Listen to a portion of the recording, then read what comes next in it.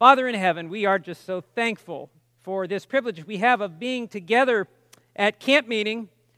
We know your Spirit has been present, Lord, and I pray today it would be no different, that the Spirit of God would open our understanding and speak to us personally, Lord. We want to know how we can be closer to you and more fully reflect you to those around us. We want people who come in contact with us to know that we know and have spent time with Jesus. So, Father, this is our prayer this morning. We pray it in His name and for His sake, Jesus Christ. Amen. Now, today we're picking up, this is part 2 of reading Ellen White. And we're going to take some of the principles. This was a hard one today. There's a lot I'm covering in not just reading this. I'm kind of merging things together. What I'm saying is, we're going to look at some of Ellen White's statements on different topics and apply the hermeneutical principles so you get an idea how to rightly divide the word of truth versus wrongly dividing.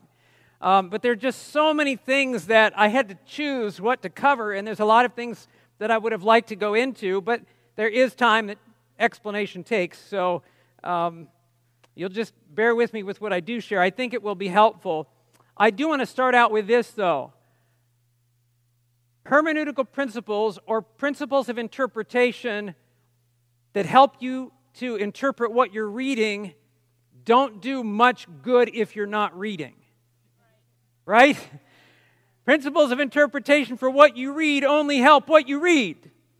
And I'm going to tell you that I'm concerned that Seventh-day Adventists are not availing themselves of this gift that God has given. And I don't understand it. I honestly don't. I've been reading Ellen White's writings. I'm not saying that's all you need to read, but I'll be honest with you. I don't read a whole lot other than that in the Bible just because of sake of time.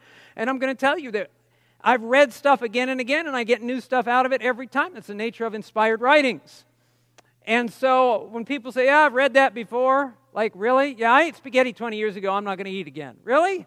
So anyway, I will continue. Let me show you this statement found in the book Testimonies, Volume 4, page 390 and 391. It says, the volumes of Spirit of Prophecy and also the testimonies should be introduced in every Sabbath-keeping family, and the brethren should know their value and be urged to read them. They should be in the library of every family and read again and again. Let them be kept where they can be read by many, and let them be worn out in being read by all the neighbors. Now that's interesting, isn't it? Now she continues on, and then a paragraph later says this: many are going directly contrary to the light which God has given to His people, because what? They do not read the books which contain the light and knowledge and cautions, reproofs and warnings. Can you imagine? So inadvertently, I may be going contrary to the will of God simply because I won't avail myself of the light He's given. And I know that you camp meeting folks, you don't want to be going contrary to the will of God. You're here because you want to do the will of God. But part of the thing that aids us in that is availing ourselves of the light God gives in His Word and through this gift of prophecy. And I want to encourage that. Now, I want to review our basic rules of interpretation that we're going to look at this morning. We talked about 4 rules of interpretation. You'll find them on the screen. We want to consider the internal context. That is what's involved in the very statement itself or readings, clause, wording and phrases and all that stuff. Consider the external context, anything external, other passages, cultural settings, etc. We want to learn to differentiate between policy and principle because policies change over time, but the principles behind them stay the same. And then we want to be willing, most of all, to follow the truth. Jesus said that if we will to do His will, God makes His truth known to us. And I've got to take a breath trying to talk too fast, thinking of what I'm going to cover here. But we're going to apply these principles in a few different statements so that you get an understanding. We looked at them and we gave some examples yesterday.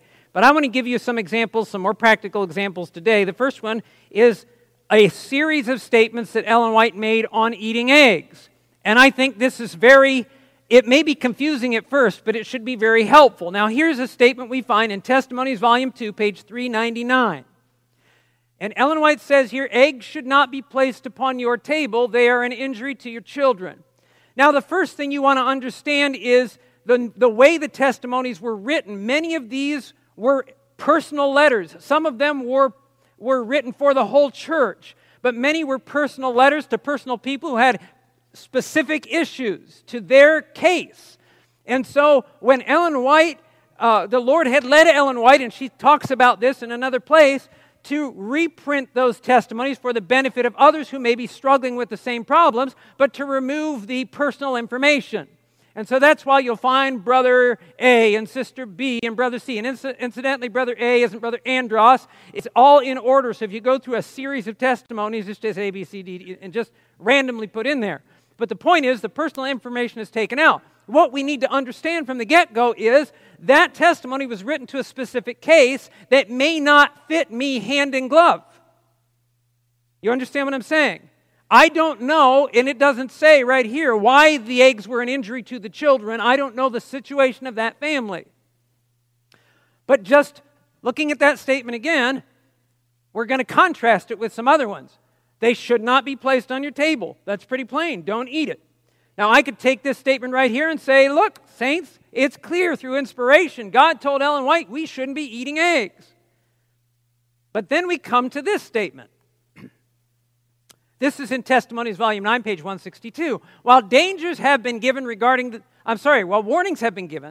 the dangers of disease through butter and the evil of the free use of eggs by small children, yet we should not consider it a violation of principle to use eggs from hens that are well cared for and suitably fed.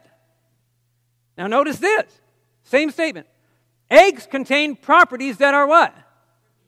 What is remedial? What's a word that comes from? Remedy. Is that good for you or bad for you? Eggs contain properties that are remedial agencies in counteracting certain poisons. So in the first statement, hey, eggs should never appear on your table. And now here's a statement from the same prophet that says, there are limitations I would put on this, and we could conjecture as to cholesterol and, things like that. But she says, eggs that are taken from hens that are suitably cared for, you shouldn't consider that a violation of principle. So it sounds like a contradiction, doesn't it? And now go to this next one. It even gets more fun. Look at this counsel that was written. We find this in Counsels on Diet and Foods, page 204. Writing to a specific individual, I'll explain in a moment. Put into your diet something you have left out. It is what? It's your duty to do this. Get what? Eggs of healthy fowls. Use these eggs cooked or raw. Do not for a moment suppose that it will not be right to do this. Now, why might the person have supposed it might not be right? Well, he read another passage somewhere, and she's trying to clarify the situation. I'm going to explain in a minute, because I know right now you guys are scratching your head and saying, well, now that's crazy. Let's continue. Oh, no. There's more to that statement, but here's the background. Here's what you need to understand. Again, the first situation, I don't know who that statement was written to. I don't know the exact situation that they were dealing with. Maybe they had a history of high cholesterol in the family or something. I don't know. Then that middle statement was more saying, eggs have good things about them, but I wouldn't make that your only article of diet. And again, I'm just conjecturing as to what we know today about the fat content and whatever, cholesterol content, whatever. But then you come to that last statement. So the first statement basically says, don't eat eggs. The second statement says, sometimes eat eggs. And the last statement says, you better eat eggs. Right? Well, that last statement was actually written to a doctor, Dr. Kress, who was in Australia, I want to say at the time, and he had adopted in the States, he had adopted a total vegetarian, or we might call a vegan diet today. But when he went to Australia or wherever he was in the mission field, if I have that right, he didn't have the access to the same kinds of foods. And he began to suffer from a B12 deficiency. The man was actually dying. He was very sick. And the Lord gave this message to Sister White to send to the brother, and that's why she's so emphatic. Look, do this, and don't fight me on it. And Dr. Kress took the counsel, and his health was restored. Now, the point here is simply to help us to understand, we can look at the time and place aspect of statements Ellen White has made. We can look at the believing all that the prophets have spoken. If I were to counsel somebody and say, listen, it's plain in the spirit of prophecy that you shouldn't eat eggs, remember that the goal of hermeneutics, or proper interpretation, rightly dividing the word of truth, is to properly convey the original intent of the author, right? If I told somebody, look, if I said categorically, you guys shouldn't be eating eggs, am I communicating the intent of the author? No, suddenly I'm putting my own spin on it and trying to put her stamp on it, right? If I were to go the other way and say, oh, Sister White says everybody here ought to be eating eggs, would that be the original intent of the author? No. And so you can see that if you read isolated things here and there and you don't research a little bit and do diligence in study of anything, you might come up with the wrong conclusion. And then, what does Paul say to Timothy? Then you need to be ashamed. He wants us to be workers who don't need to be ashamed. Now, moving from, do you follow what we went over there? Moving from eggs to cheese. Let's talk about cheese for a minute. Cheese, boy, this is a battleground in the Adventist church today. Now, this is a statement. Ministry of Healing, page 302. Butter is less harmful when eaten on cold bread than when used in cooking. But as a rule, it is better to dispense with it altogether. Cheese is still more objectionable. It is wholly unfit for food. Now, language doesn't get plainer than that. And let me tell you something. When I was an early Adventist and I read that statement and I had come to the conviction that Ellen White was a prophet of God and what she wrote was inspired, which it is, I read that statement and I said, that settles it. I'm not going to eat cheese at all. And I didn't. And it was probably one of the best things I did. But now let me tell you something. One of the challenges I had, and brothers and sisters, do not miss this. I was a new Adventist. I went to more experienced church members looking for help and they're like, oh, that stuff doesn't apply anymore. I couldn't accept it because I knew it applied. I knew it was true. I knew it was inspired, and I would have wished for somebody who could have guided me in a positive way to understand proper interpretation. Now, I'll tell you what changed with me. You have to understand that this statement puts cheese in the category of unclean foods. It's not moderation. It's never, okay? And so I was reading in her writings, and I found a place where she talks about how her and James were traveling, and she had a little bit of cheese. Well, wait a minute. There's another statement she makes where it says it should never enter the human stomach. So then I read she had a little bit of hypocrite. What's that about, right? But the clincher for me was in different statements I would read, is I read a statement that she wrote to the wife of D.M. Canwright. Now, D.M. Canwright and his wife, Lucretia, had actually lived with James and Ellen White for a while. And so Lucretia had bought some cheese, and then she kept it in the house there, and had said, well, I bought it because James had been telling the guy who came with the wagon from the general store that I wouldn't mind a taste of cheese. And so I bought it for him. Well, that was convenient. And then, so they have this dialogue, But Ellen White in this, and I'm not going to tell you the whole story. I'm tempted. You can see I'm tempted to right now. But the point is that in the context of that, she says that you bought the cheese, but she says it lay in the cupboard untouched until the guests came over.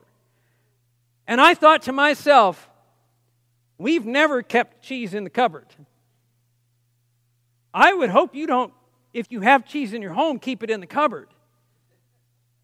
Why wouldn't we do that?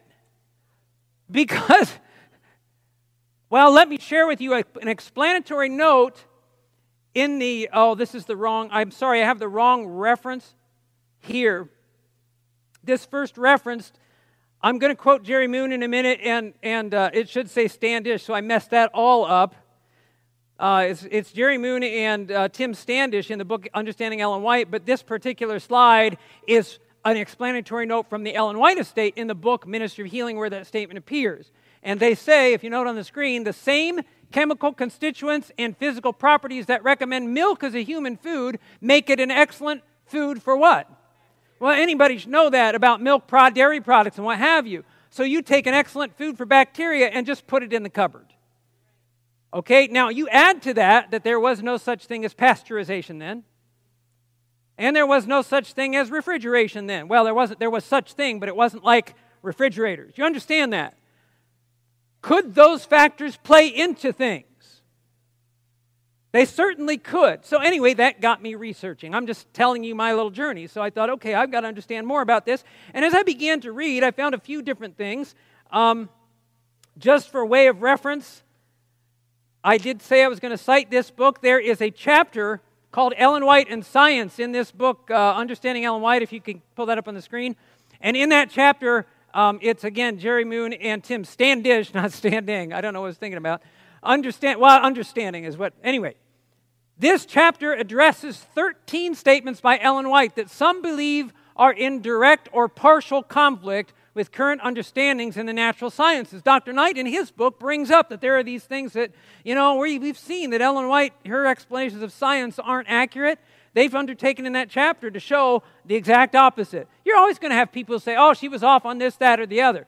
But I'm going to tell you, when we research it, it's not so. Now, in that chapter of 13 things, one of the things they address is the dangers of cheese eating. And they bring this up in the chapter, and I think it's a good point. You look on the screen, legitimate concerns, including unhygienic dairy conditions, we've talked about that, lack of pasteurization, and hazardous methods of aging cheese, you'll see that in a moment, have been largely alleviated in developed countries. Things that were problems then, the processing has changed.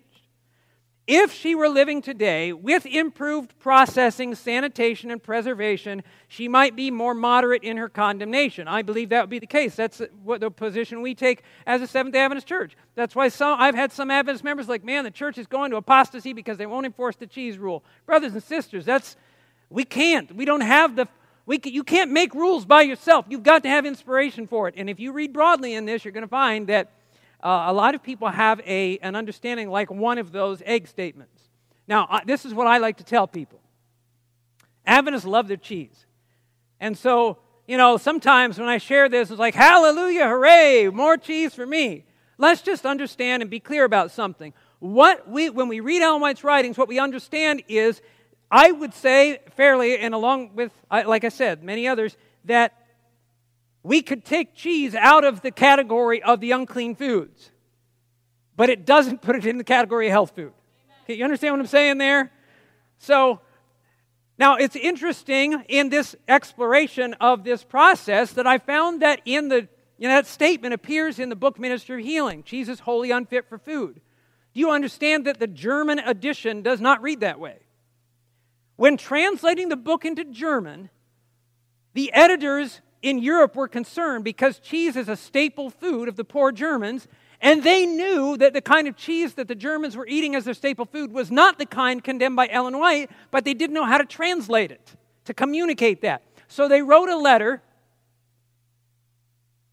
L.R. Conradi wrote a letter to W.C. White, and he responded by this.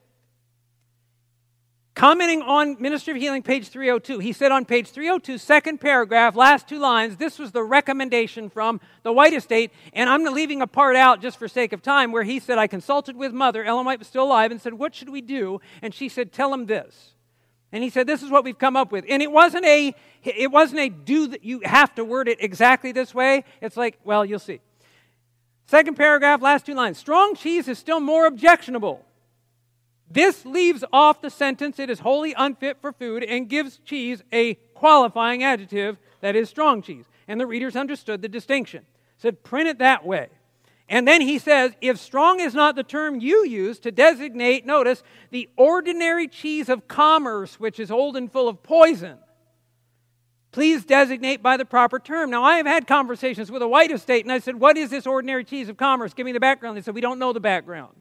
We really don't know specifically what aspect of the cheese-making process that W.C. White was addressing, but evidently the readers did, and when the German publishers got that, in the German edition, this is what it would say if you read it in English, strong, sharp cheese should not be eaten. Doesn't say wholly unfit for food or any of that. So all of those things together helped me to realize that there was more to the subject than I had previously seen. Now, I want to follow that up with a statement in regard to, what could I say on this? We have a lot of battles on diet in the Adventist church, and I'll tell you why I think it is. Because diet's easier to change than unholy passion. I can change outward things a lot easier than I can change inward things. And I'm afraid, and I think if anything, Adventists ought to be a little bit more particular as a rule with our health. I don't think as a rule Seventh-day Adventists are just uber healthy. I think there are some who are, and I think there are those on either extreme. But this is a statement that has meant a lot to me when we're talking about our health message in general. Notice, or the diet reform specifically, Ellen White says the diet reform should be what? progressive. I love that word progressive. What's the root word? Progress. What does that mean? This is what I've told my church members in the past. I'm not as nearly as concerned with where you are in your health practices as what direction you're going or whether you're going anywhere. Brothers and sisters, we are planning very soon, God willing, to make a transition from this earth to the eternal world. We're not going to be drinking there. We're not going to be smoking there. I remember I had an evangelistic meeting, and a guy comes up to me. He says his mother had passed away, and he says, "Man, I can't wait to get to heaven. My mom made the best fried chicken. People came from all around to eat her fried chicken. I bet up in heaven right now," because he thought Mom went away, "there's got to be a long line of people just waiting in line to get her fried chicken." And I didn't have the heart to tell him, "Mom's not serving fried chicken up in heaven. It's fried chick." But I don't know. I don't know if that would fit either. But you know what I'm saying. Progressive. And notice her reasoning here. She says, as disease in animals increases, the use of milk and eggs will become more and more unsafe. An effort should be made to supply their place with other things that are healthful and inexpensive. So it needs to be progressive. We need to understand where things are heading. Now, there are people who want to make the rule as to when that unsafe time began. I'm not going to make that rule. I can't make that rule. But I think there ought to be progress. And, that's the Lord's business. But I guess enough said on that at the moment. I want to move on to something. I was teaching a class on Spirit of Prophecy, and a student in the class asked why it was wrong to swim on the Sabbath. It made me think of I have this somebody had given me this humorous list of reasons how to know you were raised SDA.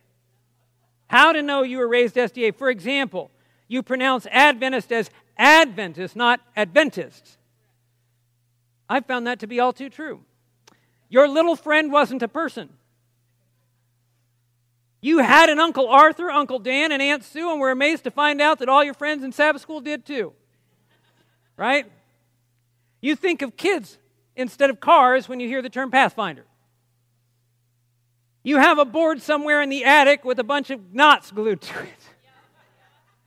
We do. You can stack 3,000 calories on a plate at church potluck. And of course, in the list, had to be there, on Saturdays you catch yourself telling your children you can wade but don't swim. And so I had a student ask me, why is swimming on the Sabbath wrong?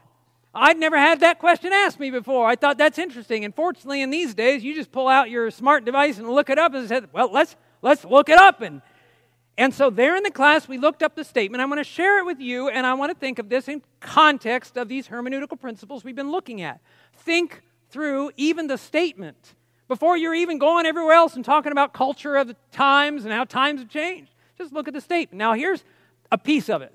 And then I'm going to do like the critics do. I'm going to give you a little piece, and I'm not going to give you the surrounding context. Then I'm going to add the context. Pleasure-seeking, ball-playing, swimming was not a necessity, but a sinful neglect of the sacred days sanctified by Jehovah. She sounds like such a killjoy. You can't do anything, And this is where people come away. Now notice just the surrounding context. This is just comes right before, and I'm going to read it in context now. Every working of Christ in miracles was essential, and to reveal to the world that there was a great work to be done on when? The Sabbath day for the relief of suffering humanity, but common work was not to be done. Now, I want you to note right there the principle here. Sometimes we get caught up in, what we can't do, and we don't understand the reasoning. The reasoning here is, she says that Jesus did miracles on the Sabbath to teach us all a lesson. In fact, to teach the world a lesson. What was the lesson? Put it back up on the screen if you would. That there was a what? Great work to be done when? On the Sabbath for the relief of suffering humanity. Now let me ask you to me, I think it's a very obvious and logical question. If I'm busy relieving suffering humanity on the Sabbath, where do I have time for ball playing, pleasure seeking, and swimming? I don't think the statement, and we're going to see as we go on, is a categorical condemnation of these activities. But it's trying to help us to know how to better spend the hours of the Sabbath. to follow in the footsteps of our Master. Now, notice again on the screen. It was to reveal this, there's a great work to be done on the Sabbath day for the relief of suffering humanity, but common work was not to be done. Pleasure-seeking, ball-playing, swimming was not what? If it was a necessity, it implies that it would have been okay. But a sinful, what's that word? Neglect of the sacred day sanctified by Jehovah. What's a neglect of something? Is neglect something you're doing wrong or something you're not doing right? Neglect is leaving something out. In the context, what's being left out? The point is simply being made that on the Sabbath day, there's a work we should be doing for our fellow man. And when we get absorbed in the things that we like to do for pleasure, it takes away the time that could be given to our fellow man. And when you look at it that way, instead of a prohibition that you can't, that makes perfect sense. At least to me, it makes perfect sense. It's good counsel, isn't it? So sometimes we say, well, Ellen White, she was against having fun. No, that's not at all the point of the statement, now is it? But that's how we do with Ellen White. We take these things and we turn them around and make her a killjoy, and that's not what's happening there. Now, I want to go to another statement about bicycles. The bicycle craze. In fact, now this is the one I was going to share the other day, and I told you I was reading through it and I caught something else I didn't catch before, right in the very context, the internal context itself, before going out and talking about the times, which I will.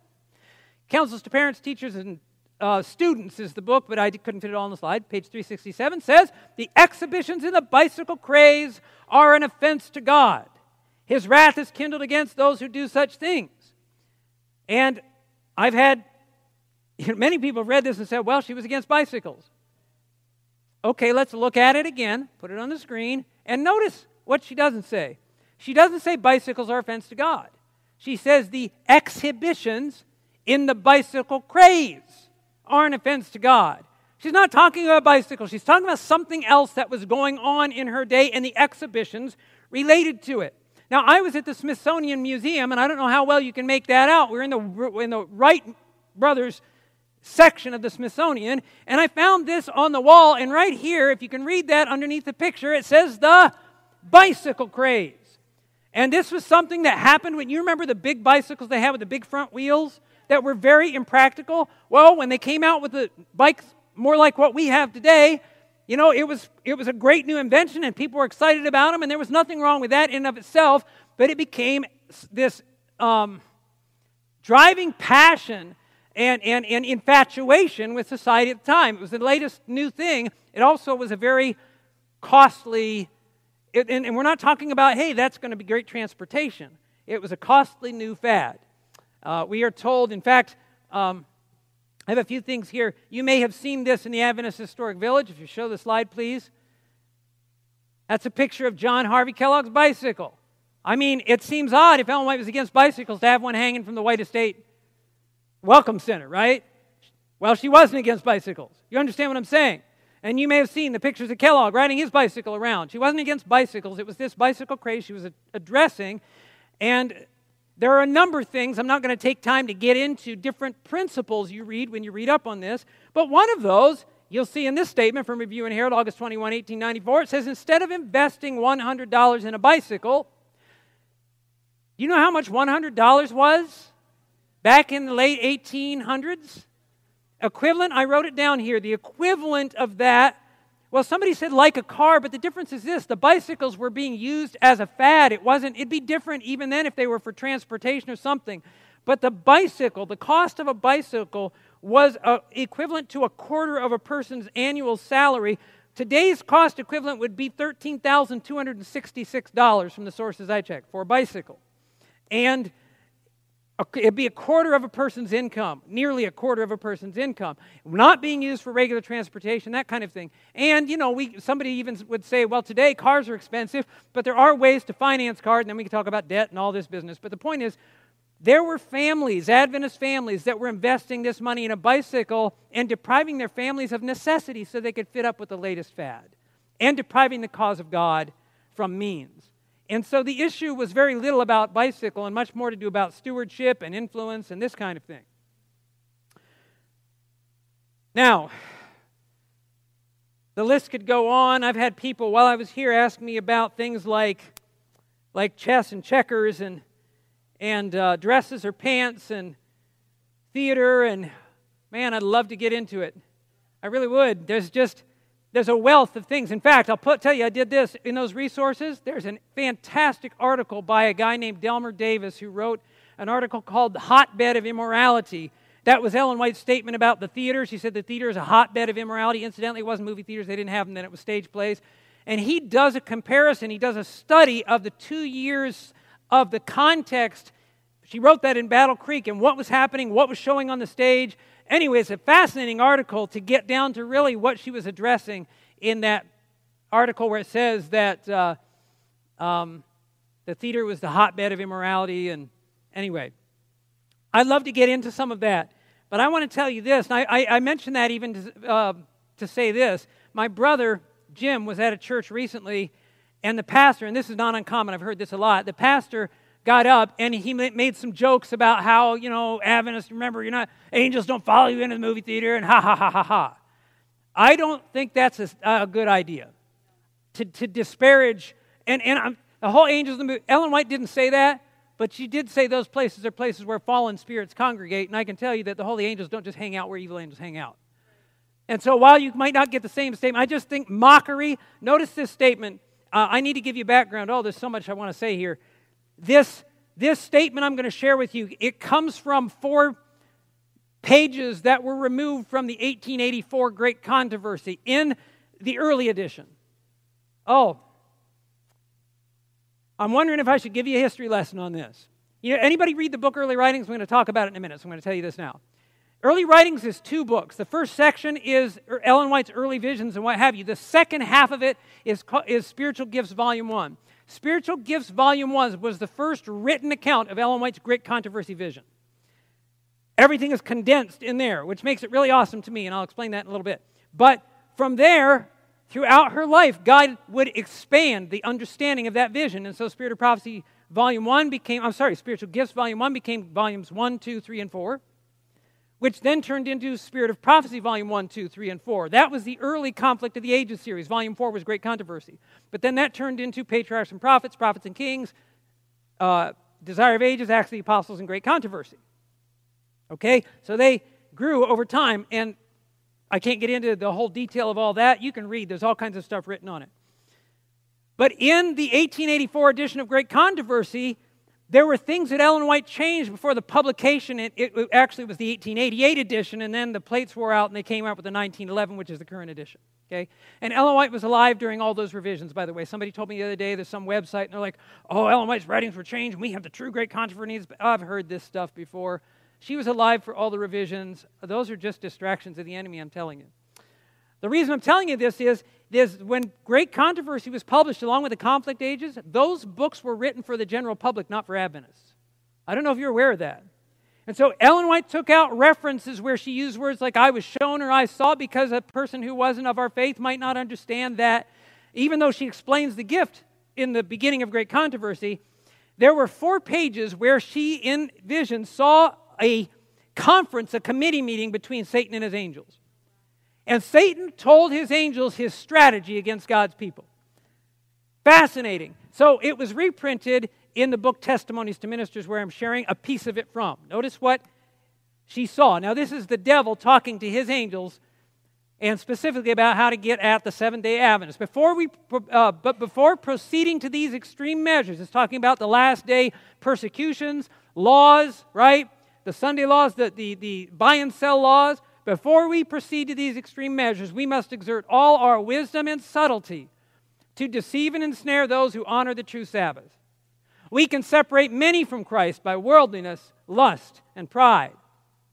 They may think themselves safe because they believe the truth, but indulgence of appetite or the lower passions, which will confuse judgment and destroy discrimination, will cause their fall. Through those who have a form of godliness, but know not the power, we can gain many who would otherwise do us harm. How? Notice this. Lovers of pleasure more than lovers of God will be our most effective helpers. Those of this class who are apt and intelligent will serve as decoys to draw others into our snares. Many will not fear their influence because they what? Profess the same faith. Now notice, we will thus lead them to conclude that the requirements of Christ are less strict than they once believed, and that by conformity to the world they would exert a greater influence with worldlings. Thus, they will separate from Christ, then they will have no strength to resist our power, and ere long they will be ready to ridicule their former zeal and devotion. Remember when we used to be so strict? Ha ha ha. Remember when we had angels outside? Ha ha ha. You see what I'm saying? This was the devil's strategy. Boy, if there's nothing else that proves this woman was a prophet, this is it. Because we see this thing happening. Do not mock where God has led us. And I'm not saying there are things that people say are in Ellen White's writings and they're not, but sometimes we may mock things and maybe the verbiage isn't in there, but the concept is.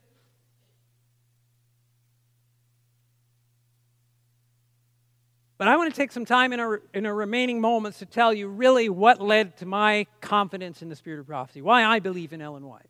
I told you early in the week a couple times, my family left the Adventist church during the Desmond Ford crisis in the 1980s, and they, Ellen White was a big issue with that. Walter Ray had come out with his book, The White Lie. Ellen White was a plagiarist. She was a false prophet, yada, yada, yada. And let me explain how it worked. Our family left the Adventist church so we could be free in Jesus. This is how it goes. You may have heard this story. This is the story people tell you. We left all the rules of Adventism. Let me just be plain with you. The world is full of rules, and it's not just the Adventist church, and it's not just churches, and it's not just the Christian faith. Society has rules. Everything has rules. Our problem is with the rules that cut against the grain of the carnal heart.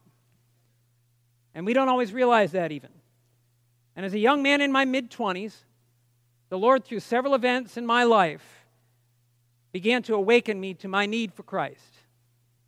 And I'm not giving you the whole story, but I began going back to church. And going back to church, I still had this, I was checking out different churches, not just Adventist churches. But when I went into the Adventist church, I had an issue with Ellen White. And interestingly enough, so did a lot of my fellow church members. So I was like, I'm not into Ellen White. Neither are we. And so that was all cool. But I had a problem, and that problem was I had an interest in prophecy. Like what lies ahead?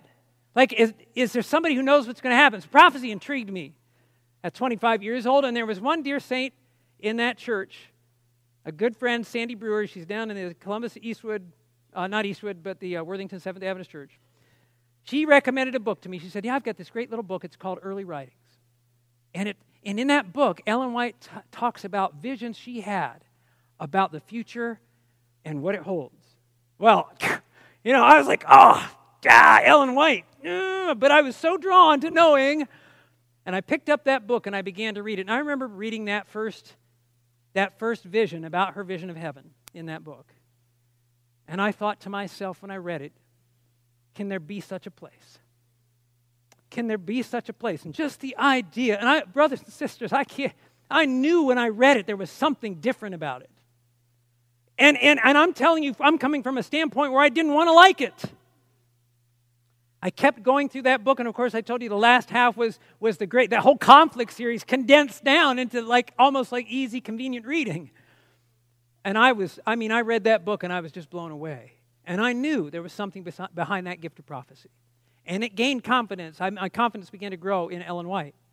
And through this process of time, as my wife and I were coming into the church, and I hadn't been baptized yet, and I remember one Sabbath afternoon, I was sitting in our living room, and I have to confess here that many times when I read books, I like to start in the middle. I'll just pick a chapter. So it's not like cover to cover. I'm like, this sounds interesting. And I was leafing through the book Great Controversy, and one of the chapters called The Heralds of the Morning. Now, that sounds interesting. It's talking about prophecy and that kind of thing. It was actually talking about the second coming and then going back and drawing lessons from the first coming. And as I was reading that chapter, it begins talking, in the midst there, it talks about Christ in heaven and all the glory he had in heaven. And how he came down from his majesty to this earth. And when you read inspired writings, the Spirit of God does something in your mind. And it was almost like I was standing there aside in the court in heaven watching Lucifer's attacks and watching Christ's decision and watching him kind of step down. It's like I was standing and watching all this happening. I mean, this opening in my mind. And I had this sense, I had this real sense of what Jesus was giving up. I mean, I sense as much as a human being can have. I mean, what does it mean to give up the throne of heaven? And that chapter highlights how Jesus then was preparing for that greatest event, to be born into humanity. And how Joseph and Mary made that trip to Bethlehem. And how the angels of God came out of heaven. And I mean, this is the event that has been foretold. And they went around among all God's people, and they were looking among all God's professed people for anybody that would be looking for the Messiah. And they couldn't find. They went into the temple. They went among the priests and the leaders. Nobody cared. And I'm reading this, and I'm getting this sense of injustice swelling up in my heart. Like, how dare they be that way to Jesus? After all, he's giving up, and they're like just indifferent. And then finally, those angels see some shepherds in the field that are pondering whether or not this would be the time the Messiah would come. And Ellen White says in the book, the plain just flooded with light. It's like, I don't know, the angels were going to go, hey, you go here, you go here, you go here. Nope, there's nobody yet. They're all right here. Boom, all of heaven comes down. Those poor shepherds. And you know, the angel said, hey, behold, we bring you good tidings and great joy. Don't be afraid. And the shepherds went running in. And I'm reading this. And in the words of that chapter, and I'm not sure the order that this came in, but to this day, I remember reading these words where Ellen White says that Joseph and Mary travel the weary traverse of the length of the street in Bethlehem. And then she says, they come to that stable. She says, in a wretched hovel prepared for cattle, there the Savior of the world is born. And I thought, I was overwhelmed. I'm going to tell you, I began weeping aloud. I just thought, how could it be that Jesus, I mean, it was like I was that bystander in heaven and like, okay, he's going to come to the earth. He deserves everything. And oh no, sorry, we don't have room for you. We don't have room for you. But God's people don't have room for you. And he's born in a stable. And I just began to get angry. And I thought, those Jewish people, what was wrong with them? And then the Spirit of God put his finger on my heart. And he said to me, what have you done with Jesus? Oh, I wept. I just began crying aloud. And I don't cry aloud. It's not something I do. I don't think my wife had ever heard me. And then all of a sudden, here's her husband, and she's looking at me like all of a sudden I start weeping. She thought I was losing my mind, I guess. But that was a turning point for me when I knew I wanted to stop fighting against Jesus and give my life to him. Brothers and sisters, now, people say Ellen White's a false prophet. Just think this through with me. If you have a CEO of a company, and he hires a manager, and that manager takes every person they talk to and he's sending them to the competition across the street, what's he going to do to that manager? He's going to fire him, right? I hired you to bring us customers, not send them customers. Are you with me on that? Folks, if Ellen White was a false prophet, the devil would have fired her a long time ago. You know how many people have been won to Jesus through the writings of Ellen White? Like, Satan comes up, false prophet. Hey, you're not understanding the false prophet thing? Okay, it's supposed to go this way. She's not a false prophet. And I know that from my own personal experience. I'm going to tell you, the gift of prophecy is a gift that keeps giving. Here's what I mean. Because I still read the writings of Ellen White, and they still speak to me. I was coming home from Camp Au I was doing some training up there for the weekend. We finished up about noon. I live about 2 hours away. I come home, and I remember that day I came home, I was in a really good mood. It was a nice day out. I come into my house, and when you come in, I park in the garage. I go through the laundry hall. And as I come into the laundry hall, there on the floor, I notice that there's been some laundry soap spilled on the floor, and it either wasn't cleaned up or wasn't cleaned up to my satisfaction. So I'm coming in and bringing stuff in from the car, from being gone for the weekend. So I come in, I walk into my living room, and I say to my wife and my daughter who are sitting there, what's up with the laundry soap? And then I go back out, and I get more stuff out of my car, and then I come back in, and my dog is all happy. She's all happy, wagging around to see me and everything. So I go up to her, and I say hi to the dog, and I play with the dog. Then I go back out and get more stuff. Then I get done, I come into my wife and I say, yeah, so what's up with the laundry soap? My wife looks at me and she's like, why don't you just go? Why don't you just go? Before you got here, we were having a nice conversation. It was a pleasant day. You've come in, you've yelled at us, you've greeted the dog. And typical guy, I was like, what? Right? What? So I said, yeah, fine. I took my car, I drove off to the park. I thought I'll take a walk and I'll just, process. I'll pray to the Lord how He needs to help her to see. And in that time, the Lord has a way, doesn't He? And I was impressed, among other things. You did just greet the dog. You didn't say anything nice to your wife. I had read already statements where Ellen White talks about how when the father comes in the home, it ought to be bringing sunshine, not clouds. And so in that context, the Lord's impressed me. You need to go and get that book, Adventist Home, and read that chapter on the role of the husband and father. Oh, brothers and sisters, that was painful. But true. And as so many times in my experience, the Lord was able to put His finger. I don't want to be that man who came in and treated his wife that way. I don't want to be that man. You understand? And I thank God, as painful as it may be, that He's able to point out those things in the depths of our heart if only we'll listen. Because He's trying to make us more like Jesus. It is the gift that keeps giving if we let it give. I want to finish with a story from our history that I think is one of the most fascinating stories. It's right on these lines. I'm going to turn to that in a minute. And I'm going to skip that. It's a story about a man named Stephen Smith. You may have heard the story back in the early days of the movement. Stephen Smith came into the Adventist faith, he and his wife, in the 1850s.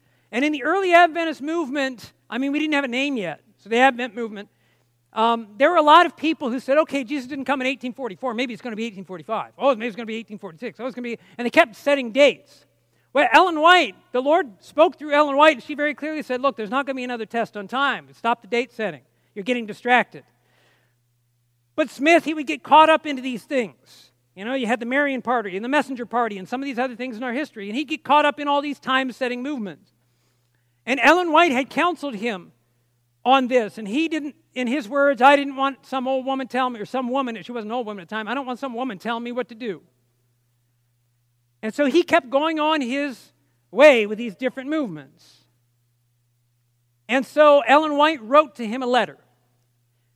And when Stephen Smith picked that letter up at the post office in the day, or mail carrier or something, and he saw that return address, Ellen White, oh man, she's trying to tell me what to, and he was not going to read it. He determined, why he didn't throw it away, Lord only knows. He was frustrated. He went into his house and he thought, I'm not going to read this thing. And he threw it in the bottom of an old trunk.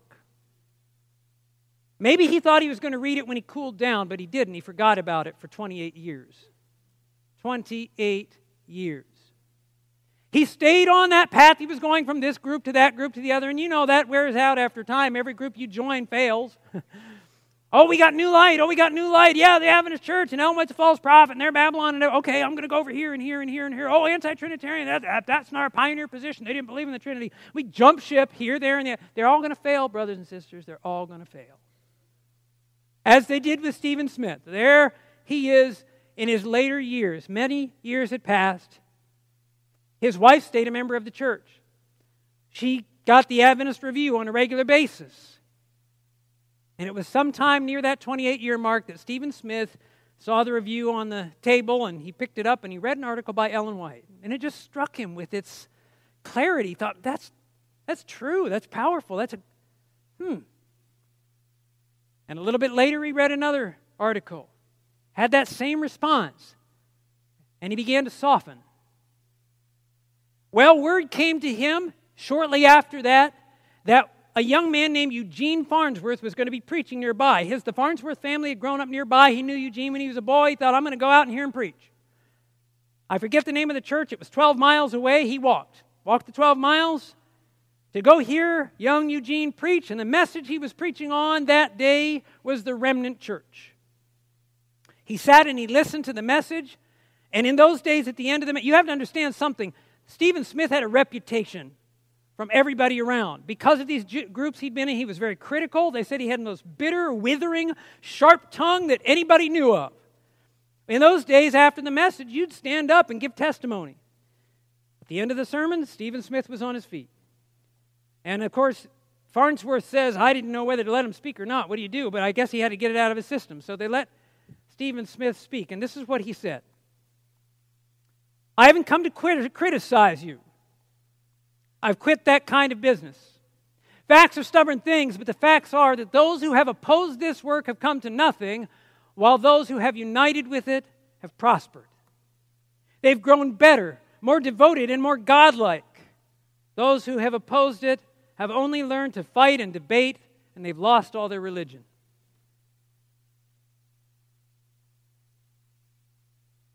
Well, he got up, he shared his testimony, he walked home. But when he was walking home, something came to his mind that he hadn't thought about for 28 years. He thought about that letter. And he began to think, I wonder, where did I put that thing? And he got more and more curious. Where is it? I wonder what it said. And it quickened his pace as he went home, and he looked here and he looked there, and finally he found in that trunk that old letter unopened and unread. He had to sit down.